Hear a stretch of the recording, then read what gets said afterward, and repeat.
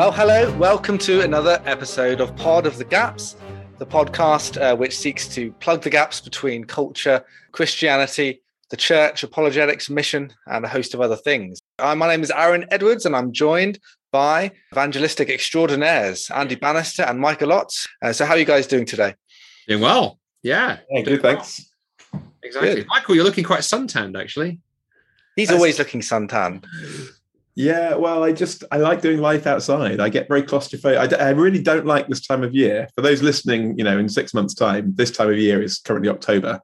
And I feel you should try living where I do, because in Scotland, I tell you, the evenings are drawing in. There was almost a frost this morning, not quite, but that, when the dew is that kind of heavy, you're like, man, this it won't be long. It's like 30 minutes of daylight and cold porridge. I was going to say about seasons, though. I mean, I know some people say like autumn is their favourite season, but I'm just like, it's the season when everything is dying. Like literally, like my garden is dying. Like everything, like how could that be your favourite season? Yeah. Spring is clearly a much better season. I've heard a comedian called Jim Gaffigan. I don't know if you guys have heard of a Catholic comedian, quite a clean comic, but very, very funny. And he's talking about the same. People always, in America, they obviously go to places to witness the fall in somewhere like with beautiful colours of the leaves falling. And he's like, this is just, we're watching leaves die. Like we're just watching mass death of leaves. And that's kind of a weird thing. But funnily enough, Michael, I don't know if you planned that. I don't know if you planned it or not, but that was possibly, if Pod of the Gaps listeners, please write in if you don't think this is the best segue we've ever had from banter opening to topic. Our culture, our topic is indeed how our culture thinks about death. So that was wonderfully played, Michael. We didn't even plan that in advance. We're debating here. It kind of leads on from our last episode where we were talking about risk aversion. We're in a culture that doesn't like risk, that wants to sort of minimize it. And I think it does lead into the fact that we are so terrified of death that we just don't really know what to do with it. So as a culture, you may have, obviously we've all experienced someone likely who's died or dying. If you're younger and you haven't had relatives die or you haven't experienced that yet, but many of you will have experienced that and will have experienced people around you, people you know, who have different kinds of attitudes to death. Of course, Christians have much to say into that, and we can get onto some of that. But guys, do you think this is a problem we have in Western culture, especially in terms of what we do with death? Yeah, I think so. I think I see a couple of trends going on. One is the attempt to forget it exists. And so, the old sort of joke about, the Romans had bread and circuses, we have pizza and Netflix. So we have a culture that, constantly throws 1,001 trinkly kind of baubles at us, so you don't have to think about the big questions of life, including death. And so everything moves so fast, particularly in this digital world. And I think that's not accidental. I think we try and distract ourselves from thinking about those things. And that was one of the reasons, of course, why COVID, I think, was so hard for lots of people, that for a lot of people, it made it quite difficult not to think about death. You were confronted with your own mortality. So on the one hand, we distract ourselves. And, the one thing, if you want to sort of kill any, dinner party conversation, just bring the topic of death up. And then on the other hand, at the other time, I think we have this increasingly growing sort of nihilistic trend in culture. But I think some writers and poets and artists, and it's often that end, the creatives who raise the big questions. So whether it's, Damien Hirst, sort of chainsawing, animals in two and sticking them in formaldehyde to start a conversation about death. Or my favorite example of this is Julian Barnes, very well-regarded writer and novelist, wrote a book a few years ago about death and dying, and he's an atheist. And he called his book, it's very clever, he called it Nothing to be Afraid of. Now, you can take that title two ways. You could take it as nothing to be afraid of. We die and we're gone, we're worm food. Or you could take it as nothing is the thing to be afraid of. And he meant it, as you read the book, he means the latter. And that book is an exploration of all the things that follow, what it means, particularly what it means that will be forgotten. And nobody will remember us, and we will, we like to think that we'll live on in the life of our, sort of family and things if we don't have religious faith. And Barnes just torpedoes that idea. You will be forgotten. You will be nothing more than not even a footnote in history. And then he just reflects in that book on the implications of what nothingness actually means, and it's pretty horrifying. So I think you've got this sort of these two trends going on. Don't look. On the other hand, my word, it is just so bleak. and just so despairing and so pointless and absurd. So to some extent, though, I wonder if, Michael, you can feel free to jump in on that. I'm just wondering if a secular person is listening to this show, which of course I know many atheists do enjoy listening, some would say actually they do reflect death in the culture. So, for example, even though we're kind of a post-religious culture in some ways, if you think about the average football team, whenever a kind of ex-player, I'm a Liverpool fan. We recently had one of Liverpool's famous great strikers, so Roger Hunt, as he was sort of knighted by the Liverpool fans. I don't think it was by the Queen. Died, and it's quite a common thing for that to, obviously, players wear black armbands. There's a big thing on the screen. There's a sense in which almost some football clubs commercialize that, and it builds this kind of tradition. But you almost like someone dies, if they're important, they're added to the pantheon, aren't they? And it always gives people this sense of tradition. So it's not like they ignore it entirely, but they do something different with it, don't they? Yeah, I guess one of my questions though is why, and I guess my assertion would be, I think Western society struggles with death more than any other society. I think partly that is because in a secular worldview, we literally have no hope beyond death, do we? Like, if we're going to be consistent naturalists, then we just say death is the end. I'm just a bunch of chemicals that is currently alive, and then I won't be, and there'll be nothing of me that will remain. Now, even in non-Christian cultures, many worldviews will have some idea of something that goes beyond death, and that therefore what we do in this life may not be completely wasted, or there may be continuity. Now, as a Christian, obviously, I think we have much stronger grounds for believing in life beyond death and a much more real and physical hope of life beyond death. It's not just a vague spirituality, it's a new creation. But that said, if you have nothing at all to go on, then death becomes an incredibly fearful thing. And yet somehow we can't live with that consistently. I was speaking at UCL a few years ago at a university mission week.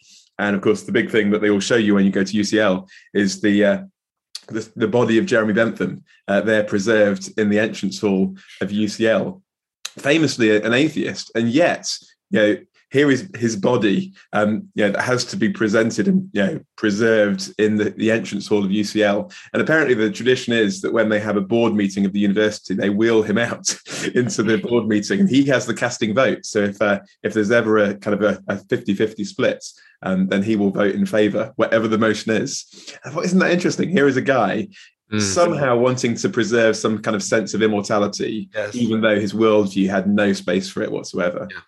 But I think the contradiction piece fascinates me. I'll just pick up on that. Then I want to raise another idea and kind of pass the baton. The other place I've seen the contradiction is also the whole idea of respect for the dead is fascinating. I don't know if you remember this story, because I can't remember exactly which hospital it occurred at, but I remember there was a bit of a medical scandal a few years ago here in the UK when it turned out one of the major hospitals, was losing a lot of infants in the baby unit. But then to make it worse, it turned out they were then doing medical experiments and sort of autopsies and stuff on the dead babies. And there's a massive outcry that you were doing that without the consent of the parents. But of course, I remember thinking at the time, now that's interesting. On a purely naturalistic view of the world, what harm has been done? The little baby is tragically dead. Until the press got hold of it, mum and dad didn't know what's going on. So what does it matter? Chop the dead body up, harvest bits from it, throw it on the barbecue if you want to, as I once put it to Peter Singer, the atheist ethicist, in a debate. It doesn't actually matter. And you could see that even Peter, absolute hardline atheist, when I literally pushed it as far as, why don't we just barbecue dead babies? I was like, well, I wouldn't be comfortable with that. And but why? If death is death, is death. So why respect the dead? And then at the same time, this couples into what we talked about last week, the risk averse stuff. I think I'm intrigued when you don't have a robust theology of death. And of course, death does become the thing to avoid at all costs. And then you become incredibly risk averse. Neil Oliver, who's a journalist up here in Scotland, Walk Up One, an archaeologist, been offered all over the media, used to present Coast, that show for the BBC. Neil's got no religious faith. I remember seeing an interview with him recently where he said words to the effect of, if the only thing you have in a secular world, the only thing you have is your life and living, and you must therefore preserve that at absolutely all costs. This is reflecting on that does some strange things to a society when preservation of life becomes the only thing that is worth investing in, because there's nothing else worth hanging on to, right? Yeah, it seems like we do seem to have a sort of the medicalization of our culture as well has been a problem, isn't it? That we do, and this hits Americans a lot more. But what happens in America does tend to migrate around other places in the West and then beyond the West. So we do have this sort of obsession with health, don't we? I mean, it's not like obviously every human civilization has always wanted to survive and preserve its life. It's not like that's a bad thing. It's kind of germane to what it means to be human to some extent, survival. But at the same time, it goes beyond that, doesn't it? Because survival alone is not the entire point of what it means to be a human. So our obsession with health is really a kind of exactly what you're saying, a way of pushing death away as though it doesn't really exist. We know it does exist. We know it's going to come. Different people reflect on it in different ways, but it's something we want to kind of push out to the side. And the secular kind of worldview that dominates, even if people wouldn't identify as secular on a form, they are completely imbued with secular virtues and values in the way they think about eternity and life and the meaning of life. It does mean that there are these awkward questions, aren't there, about what you would do with the body and things like that, in ways that kind of Christian tradition may have different views on. I can remember thinking about the use of the grim image you mentioned earlier, Andy, of what to do with the death of a baby. I was thinking of that scene, and I don't know if you read Cormac McCarthy's The Road, which was made into a film at some point with Viggo Mortensen, with Aragorn, as we say. But the book, amazingly, a really, really harrowing part, that this kind of, it's a post-apocalyptic situation. What would humans do when they're at their very worst, when they're kind of foraging for survival and resources? And then there's these people that are being sort of tracked, and you can see them. This person can see them kind of going on ahead of them. He's following their tracks, and there's a pregnant lady. And then a few days later, they realize that almost the baby was being harvested to be eaten, and that's the kind of the depths of sort of depravity that humans may go to when survival is the only thing that seems to matter. So clearly, there's something here which is being sort of brought out, isn't there, by some of the ways people reflect on death. I guess one of the reflections for me then is, how does this impact upon us as Christians and the church? I know you're the host, but am I allowed to make a kind of gear shift? You always do this. You always jump in and say, "Are you the host?" You take over. You take it, man. No, I'm not taking over, but I'm joking. Because we like to think, don't we? We like to think, well, we're Christians. We've got the best reason to have hope beyond death. We've got the resurrection of Christ. We've got solid evidence. We've got a far greater hope. It's not a kind of vague thing. It's new creation. It's physical. It's wonderful. And yet, I guess the question is, to what extent does the kind of general feeling of our culture towards death affect how we feel as Christians? And I guess a couple of things on that. One was John Wyatt, who's a Christian medic, and has written a really helpful book looking at some of the kind of medical ethical issues, saying actually as Christians, that should affect maybe how we face death. Is just preserving our life for as long as possible what we want to do? Or actually, does there come a point where we say, actually, no, I want a dignified death, not euthanasia? He's not advocating that, but in the sense of do we just go for more and more treatments just to keep ourselves alive for as long as possible? Or does there come a point where actually we want to say, how can we help people die well? But also, I guess, as we were kind of touching on in the last episode, thinking about the risk involved in mission. And actually, in many parts of the world, there's great risk of death for those who are going to communicate the gospel.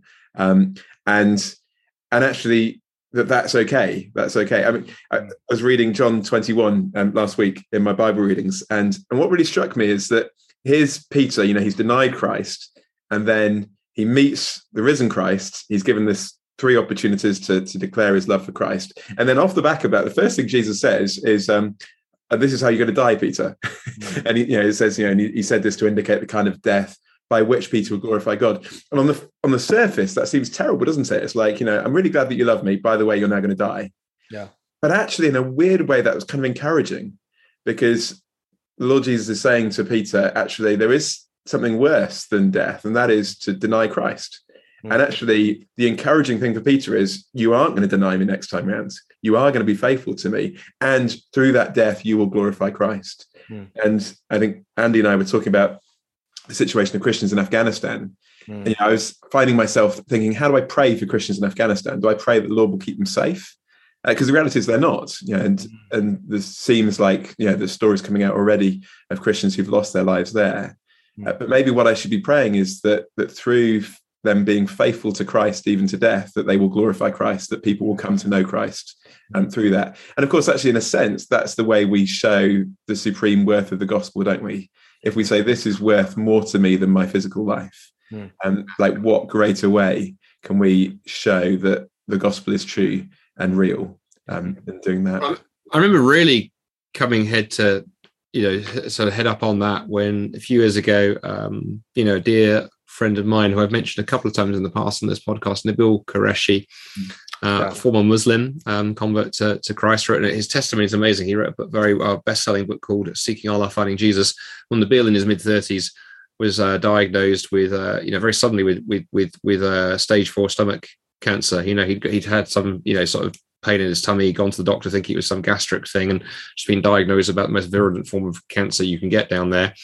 And then sort of died over the next sort of few months or so. But one of the things that struck me is, first it was Christians, constantly asking the question, well, how can God allow this to happen? On the other hand, Nabil just producing these series of videos in the end from his hospital bed, where he just shared the gospel and talked about faithfulness in Christ and in the face of death and dying, the hope that he had. And actually, what was interesting was the number of people reached through Nabil as he died faithfully was incredible. And of course, on paper, you might go, well, why would God allow someone? I mean, I've had people saying to me, he could have had decades of ministry.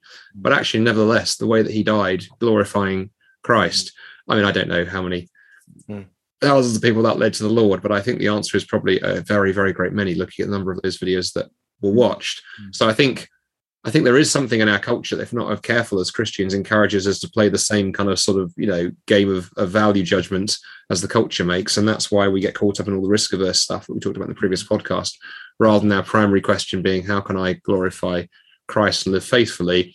If we're not careful, the primary question just begins to be, well, how can I be safe? How can I live as long as possible? How can I, whatever? And look, there's nothing wrong with making wise choices. I mean, be sensible, don't smoke 20 cigarettes a day. That's a pretty guaranteed way of shortening your life pointlessly. But the flip side is, saying, well, okay, maybe I won't go on that mission trip to that part of the world. Maybe there's a risk, or maybe I'll, sort of think about other things, because of course the most important thing is to live as long as possible. So yeah, I think there is a question for how in the church we don't be stupid, but we make sure that we are calibrated on the right target.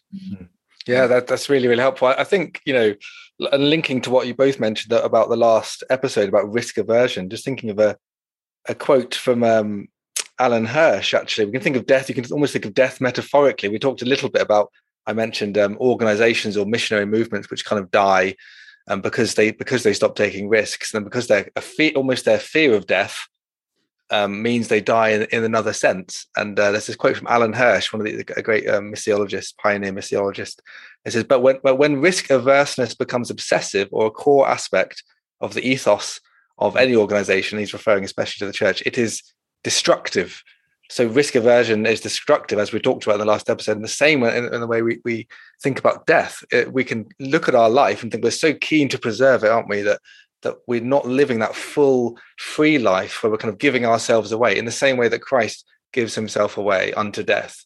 But obviously, you both have touched upon the resurrection as well. And there's something that Christians uniquely have to say that I'm always struck by. One of the most profound things I ever heard was actually by Ravi Zacharias, a sermon jam by Ravi Zacharias. I know that obviously his credentials have plummeted of late, but I still think there's amazing things that God did through his ministry. And we have a whole episode where we talk about the complexities of that. But it was a sermon jam relating to a sermon he did on the resurrection, where he's quoting Malcolm Muggeridge's book on Jesus. I forget the subtitle of that book, but Malcolm Muggeridge, a great Christian journalist, had written this book talking about what would you do to frighten Lazarus?